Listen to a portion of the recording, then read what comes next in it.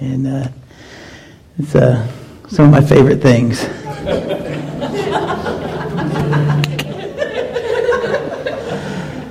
Yeah, who doesn't love a frog? Look how cute they are. Huh? Research shows that if you put a frog into a boiling pot of water, it'll jump out. Also shows that if you put a frog in a pot of room temperature or lukewarm water, it'll stay there, float around. And that if you gradually turn that water hotter and hotter, you can literally cook the frog to death and have frog legs for dinner. I'm kidding. There are some true frog lovers in the house. I do love frogs. They taste like chicken. But frogs today, and this story of a frog being in a boiling pot of water, is kind of the metaphor, the takeaway, if you will, for the person I'm going to talk about today from the story. We're going to talk about King Solomon, David's son by Bathsheba. In a sense, you could say that Solomon was a frog. This frog could jump over any lily pad. He had the blue blood of royalty. He was set. He was a frog any princess would kiss, and 700 of them actually do. But Solomon got himself into lukewarm water in this whole marriage thing. And by the end of his life, he's cooked. Solomon started out strong, but then he gets into this pot of mediocrity, if you will. And we're going to see that it ends poorly. Today we begin the story in 1 Kings chapter 1. You can go ahead and turn there. As we get there, I want to do a little bit of review. If you haven't been with us from the beginning, the story starts out in a place where God calls Abraham to become the father of the nation of Israel. And the mission of Israel was to point other nations, all people, to God. By the way, church, that's still our mission. That hasn't changed. God wants all people to come back to Him. God gave Israel a land. God allowed them to have kings. The first king was Saul. And we talked about a few weeks ago how Saul failed to represent God well. And then God chose King David to represent him. And David represented God pretty well. Even though he sinned grievously, he repented. And he was able to capture the heart of a gracious God who is available to everyone. And here in 1 Kings chapter 1, David is old and dying. Sounds like a sad way to start off your sermon. But before he dies, he passes the leadership baton to Solomon. And that's where we're going to pick up in 1 Kings here in just a second. Will you pray with me? Father God, I thank you that, again, we can come and not just sing and leave money, but we can come and worship. That we can come and remember your Son. That we can come and hear these examples of goodness. We can learn from those who have gone before us. I pray, Lord, that as we talk about Solomon today, that we'll understand the parallels of his life and ours. That as we leave here, we'll leave hoping to stay away from mediocrity and to not get caught up in the mundane, but that we'll continue to be bold for you. It's in your Son's name we pray. Amen. As we go through 1 Kings, we're going to be making a lot of references from like the first 11 or so chapters. So you may want to write some of these down, take lots of notes, but I'm going to give you a snapshot of Solomon's life today and how he went from being the king who had it all to the king whose heart was divided. You see, Solomon was not always conflicted. He started off strong. He started off his time as king with humility and wisdom. I think this was in part because as his father was dying, one of his brothers tried to become king behind everybody's back. And nothing really will bring you around to humility as something like that. And so we're going to start off in 1 Kings chapter 1, verses 5 through 10. And here's what the Bible says. Now Adonijah, whose mother was Haggith, put himself forward and said, I will be king. If only it were that easy, I would have been king years ago. Let me just tell you that. So he got chariots and horses ready with 50 men to run ahead of him. His father had never rebuked him by asking, why do you behave as you do? He was also very handsome and was born next after Solomon. Again, if it were that easy, I would have been king. Okay, maybe not on the handsome part. Okay. Adonijah conferred with Joab, son of Zeruiah, and with Abiathar, the priest, and they gave him their support. But Zadok the priest, Benaniah, son of Jehoiada, Nathan the prophet, Shimei, and Rei, and David's special guard did not join Adonijah. Adonijah then sacrificed sheep, cattle, and fatted calves at the stone of Zoheleth near En-Rogel. He invited all his brothers, the king's sons, and all the royal officials to Judah. But he did not invite Nathan the prophet, or Benaiah, or the special guard, or his brother Solomon. Adonijah, what he tried to do here, he tried to kind of slip in there and make himself king. He went through the motions, and because perception is reality, if David would have died before his actions were found out, it would have been really hard to get him off of that throne. But Nathan the prophet was still around. We remember him, I spoke of him last week, how he brought things around to David. And he's around, and he goes and he informs David at Bathsheba. And they go and talk about what's happening. And David sets in place a true inauguration of Solomon as the rightful king. And so this whole mess gets cleaned up by King David. And as he charges Solomon to be the next king, he gives him this advice. And here's what I want you to really kind of hone in on today. 1 Kings chapter 2, we're going to start in verse 1. When the time drew near for David to die, he gave a charge to Solomon his son. I'm about to go the way of all the earth, he said. So be strong, act like a man, and observe what the Lord your God requires. Walk in obedience to him, and keep his decrees and commands, his laws and regulations, as written in the law of Moses. Do this so that you may prosper in all you do and wherever you go, and that the Lord may keep his promise to me. If your descendants watch how they live, and if they walk faithfully before me with all their heart and soul, you will never fail to have a successor on the throne of Israel. Do you see the consistency of our God? He says the same thing from everyone that he calls to follow him, from Abraham to us. The charge from the Lord has been consistent. Watch how you live and walk faithfully before the Lord with all your heart and soul. God told these men that they will never fail to have a successor on the throne of Israel if they do this. Coincidentally, he tells us that we will have a place in heaven if we do this. And how much better is that than an earthly throne? I want to parallel Solomon's life as king with that of us as Christians, if you'll allow me to do that today. You see, when we first get baptized, we come out of the water, we're all wet, and we're excited. We have this zeal. We want to change the world. We want to tell people about what Christ has done in our lives. We set out to learn as much as we can. We seek wisdom from the Scriptures. We read and study and pray, and we ask questions, and we find other mature Christians that we can study with and ask them to mentor us and to be accountable to us. How does that compare to Solomon's life as king? We're getting there. Turn, if you will, to 1 Kings chapter 3, verse 4. Because God gives Solomon the opportunity to ask for anything he wants. The king went to Gibeon to offer sacrifices, for that was the most important high place. And Solomon offered 1,000 burnt offerings on that altar. Listen, that's no hour at church, folks. That's some serious worship. Okay, he's offering 1,000 sacrifices on the most high place, as close as he can get to God, and he is laying himself out there. Verse 5 says, at Gibeon, the Lord appeared to Solomon during the night in a dream, and God said, ask for whatever you want me to give you. Have you ever thought about that? God says to one person, ask for whatever you want me to give you. I often wonder what my response would be. What would I answer? More wishes. That's the kind of thing we do. Solomon could have asked for anything. Solomon answered, you have shown great kindness to your servant, my father David, because he was faithful to you and righteous and upright in heart. You have continued this great kindness to him and have given him a son to sit on his throne this very day. Now, Lord my God, you have made your servant king in place of my father David, but I am only a little child, and I do not know how to carry out my duties. Your servant is here among the people you have chosen, a great people, too numerous to count or number. So give your servant a discerning heart to govern your people and to distinguish between right and wrong. For who is able to govern this great people of yours? The Lord was pleased that Solomon had asked for this. So God said to him, since you have asked for this and not for long life or wealth for yourself, nor have you asked for the death of your enemies, but for discernment and administering justice, I will do what you have asked.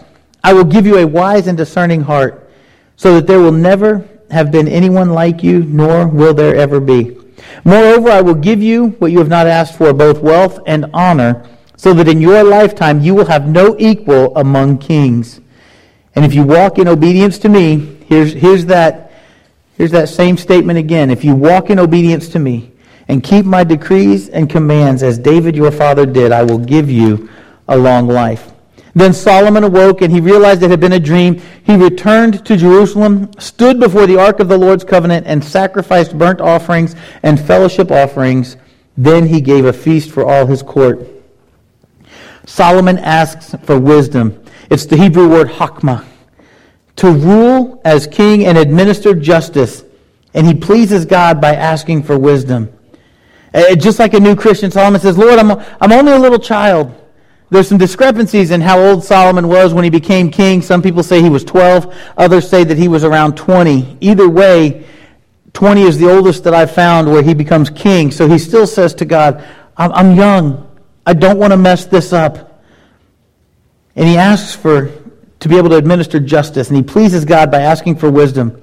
Just like us. A new Christian, Solomon says, I'm only a little child, I need wisdom. God not only gives him wisdom and a discerning heart, he gives Solomon what he doesn't ask for. He gives Solomon success and wealth as long as he walks faithfully before God. God does the same thing for us. As you read his word, as you meditate on it, you will understand how to walk faithfully before God. You'll understand his wisdom.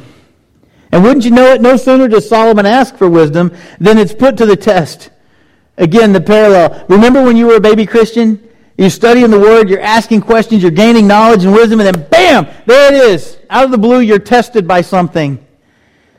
And then you have to decide. Am I going to continue to walk faithfully, or am I going to step out and do this on my own? In this case, Solomon's wisdom is tested by two women who claimed the same baby as their own. 1 Kings chapter 3, verses 16 through 28. Verse 16 says, Now, two prostitutes came to the king and stood before him. One of them said, Pardon me, my lord. This woman and I live in the same house, and I had a baby while she was there with me. The third day after my child was born, this woman also had a baby. We were alone, and there was no one in the house but the two of us. During the night, this woman's son died because she lay on him. So she got up in the middle of the night and took my son from my side while I was sleeping. While I, your servant, was asleep. She put him by her breast and put her dead son by my breast. The next morning I got up to nurse my son, and he was dead. When I looked at him closely in the morning light, I saw that it wasn't the son I had born. Verse 23 says, The king said, This one says my son is alive, and your son is dead. While that one says, No, your son is dead, and mine is alive. The king said, Bring me a sword. So they brought a sword for the king. He then gave an order to cut the living child in two and give half to one and half to the other. The woman whose son was alive was deeply moved out of love for her son and said to the king, Please, my lord, give her the living baby, don't kill him. But the other said, Neither I nor you shall have him, cut him in two. Then the king gave his ruling, Give the living baby to the first woman, do not kill him. She is his mother. When all Israel heard the verdict the king had given, they held the king in awe because they saw that he had wisdom from God to administer justice. Not only was Solomon wise, he had a desire for his whole kingdom to have wisdom. The Bible tells us that Solomon begins to write wisdom so that everyone in his realm would be wise. He wrote Proverbs and Ecclesiastes and Song of Songs. He started out well, and he continues to reign, and he builds a temple for God. He does great things. He grows in popularity. All this happens in 1 Kings verses 6 through 10. You'll be reading about some of this week in your story Bible. He builds this temple, and it's not just any temple. Solomon builds a beautiful temple, and he dedicates it to God. And God both blesses Solomon and warns him at the same time.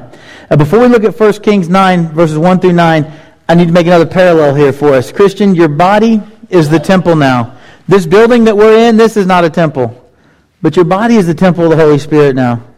And I think we can learn from the blessing and the warning for Solomon that God gives him. In verse 9, it says, When Solomon had finished building the temple of the Lord in the royal palace and had achieved all he desired to do, the Lord appeared to him a second time as he had appeared to him at Gibeon. The Lord said to him, I've heard the prayer and plea you have made before me. I have consecrated this temple which you have built by putting my name there forever. My eyes and my heart will always be there. As for you, listen close, As for you, if you walk before me faithfully with integrity of heart and uprightness, as David your father did, and do all I command and observe my decrees and laws, I will establish your royal throne over Israel forever.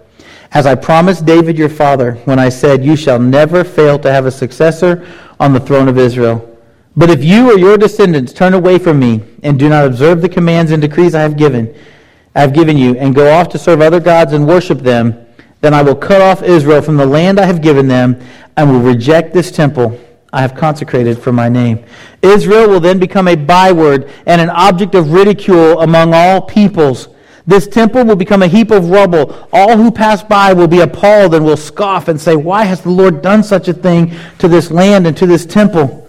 And people will answer, because they have forsaken the Lord their God, who brought their ancestors out of Egypt, and have embraced other gods, worshiping and serving them. That is why the Lord brought all this disaster on them. You may not know this, but our God stands by his word. This first temple was later destroyed. And as far as our temple goes, the same can happen to us.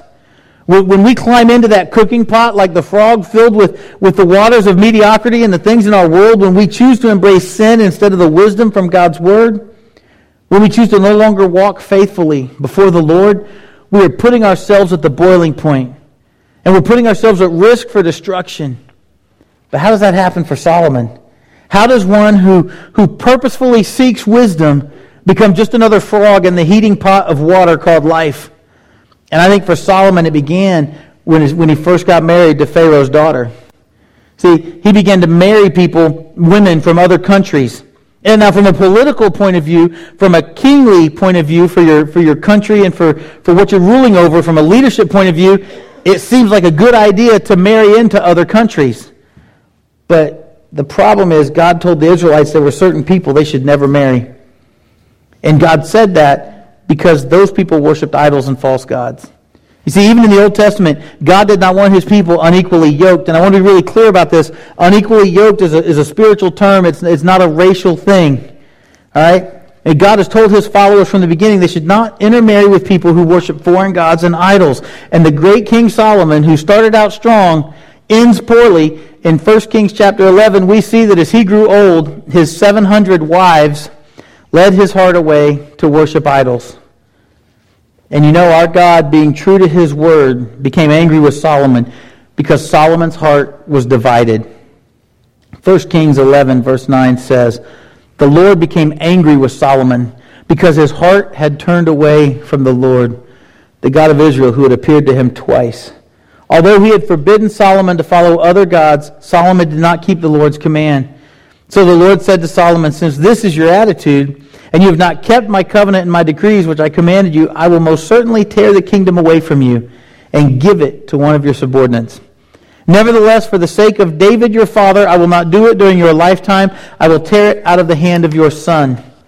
Yet I will not tear the whole kingdom from him, but will give him one tribe for the sake of David, my servant, and for the sake of Jerusalem, which I have chosen. You know, because Solomon's heart was divided, his kingdom would also be divided. We're going to talk about that next week. The kingdom divided. It's on your bulletin already. And you're going to see how this all comes together or how it all falls apart. But what about you? Right here, right now? Are you in that place where you're seeking the wisdom of the Lord and the wisdom of his word? Or are you trying to be married to the world? Are you trying to be married to the world and God at the same time? Because that's what Solomon did. He was married to 700 wives. He had 300 concubines. That's a lot more women than any one man has business being with. And for a wise man, I can't for the life of me figure out why he went that route. But the reality is, every woman that he married was not an Israelite. They were from different countries, and they brought with them their gods.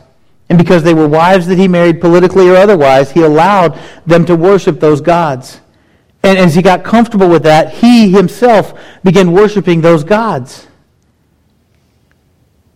We can't be married to the world and married to God at the same time.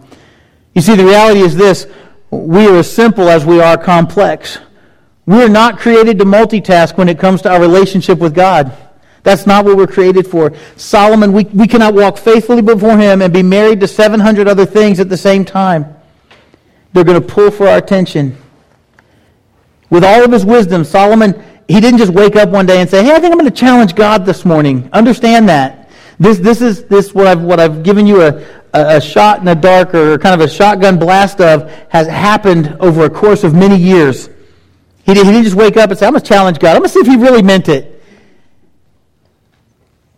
All that walk faithfully stuff. Really? It was a slow fade for Solomon. He started out so good. He had one request. I just want to be wise. I want to rule well. Look what the Bible says in 1 Kings 11, verse 1 through 6.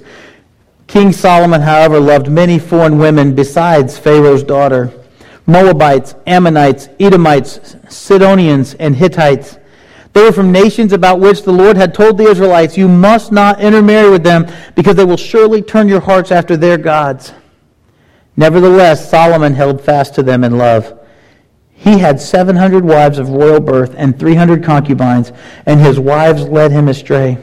As Solomon grew old, his wives turned his heart after other gods, and his heart was not fully devoted to the Lord his God, as the heart of David his father had been. He followed Ashtoreth, the goddess of the Sidonians, and Molech, the detestable god of the Ammonites. Verse 6, so Solomon did evil in the eyes of the Lord. He did not follow the Lord completely, as David his father had done. No one wakes up and says, I just want to wreck my life and ruin all my relationships. It's not how it happens. These things happen slowly. If Solomon, who was probably the wisest man, failed, then what about us? What can we do to avoid the slow fade in our life that sin brings? I've made a list. If you're a Christian, you need to live your life to point others to Christ. Simply put, that's our mission. How we live our life matters, brothers and sisters. It will influence others, either by pointing them to Christ or by showing them how to justify their actions. Which one do you want to be known for? We have to stay out of lukewarm waters. So how do we do that? First off, know where you don't belong. We all know where we don't belong. Whether it's physical places, mental places, we know where we don't belong. And I'm going to be real frank with you for a moment. You already know what your weakness is. You don't have to come to me and go, well, Fat Rock, what's my weakness? You know what your weakness is. You know what's going to cause you to stumble. We all do. We don't like to admit it, but we know what our weakness is. We know what will cause us to stumble. We know what will cause that slow fade in our lives, that slow separation from God. And so what do we have to do to keep that from happening? We need to admit those things. We need to confess them to an accountability person in our life, and we need to get them out in the open. No more secret worship time with the gods of this world, Solomon. We need to get rid of that stuff. The only way to avoid the slow fade, little frog, is to not jump in the pot of water in the first place. And you guys know what I'm talking about. When we're tempted with these things, we need to pray that God will help us finish strong. We need to ask God for wisdom and discernment every day. We need to study His Word. Probably the hardest thing that we need to do is to invite accountability. I always say to people, nobody likes accountability. It's true. I don't like to be told that I'm messing up. But we need it. That's where iron sharpens iron. That's what makes us better, stronger, a better reflection of Jesus Christ. We need accountability because it's not always about what we want.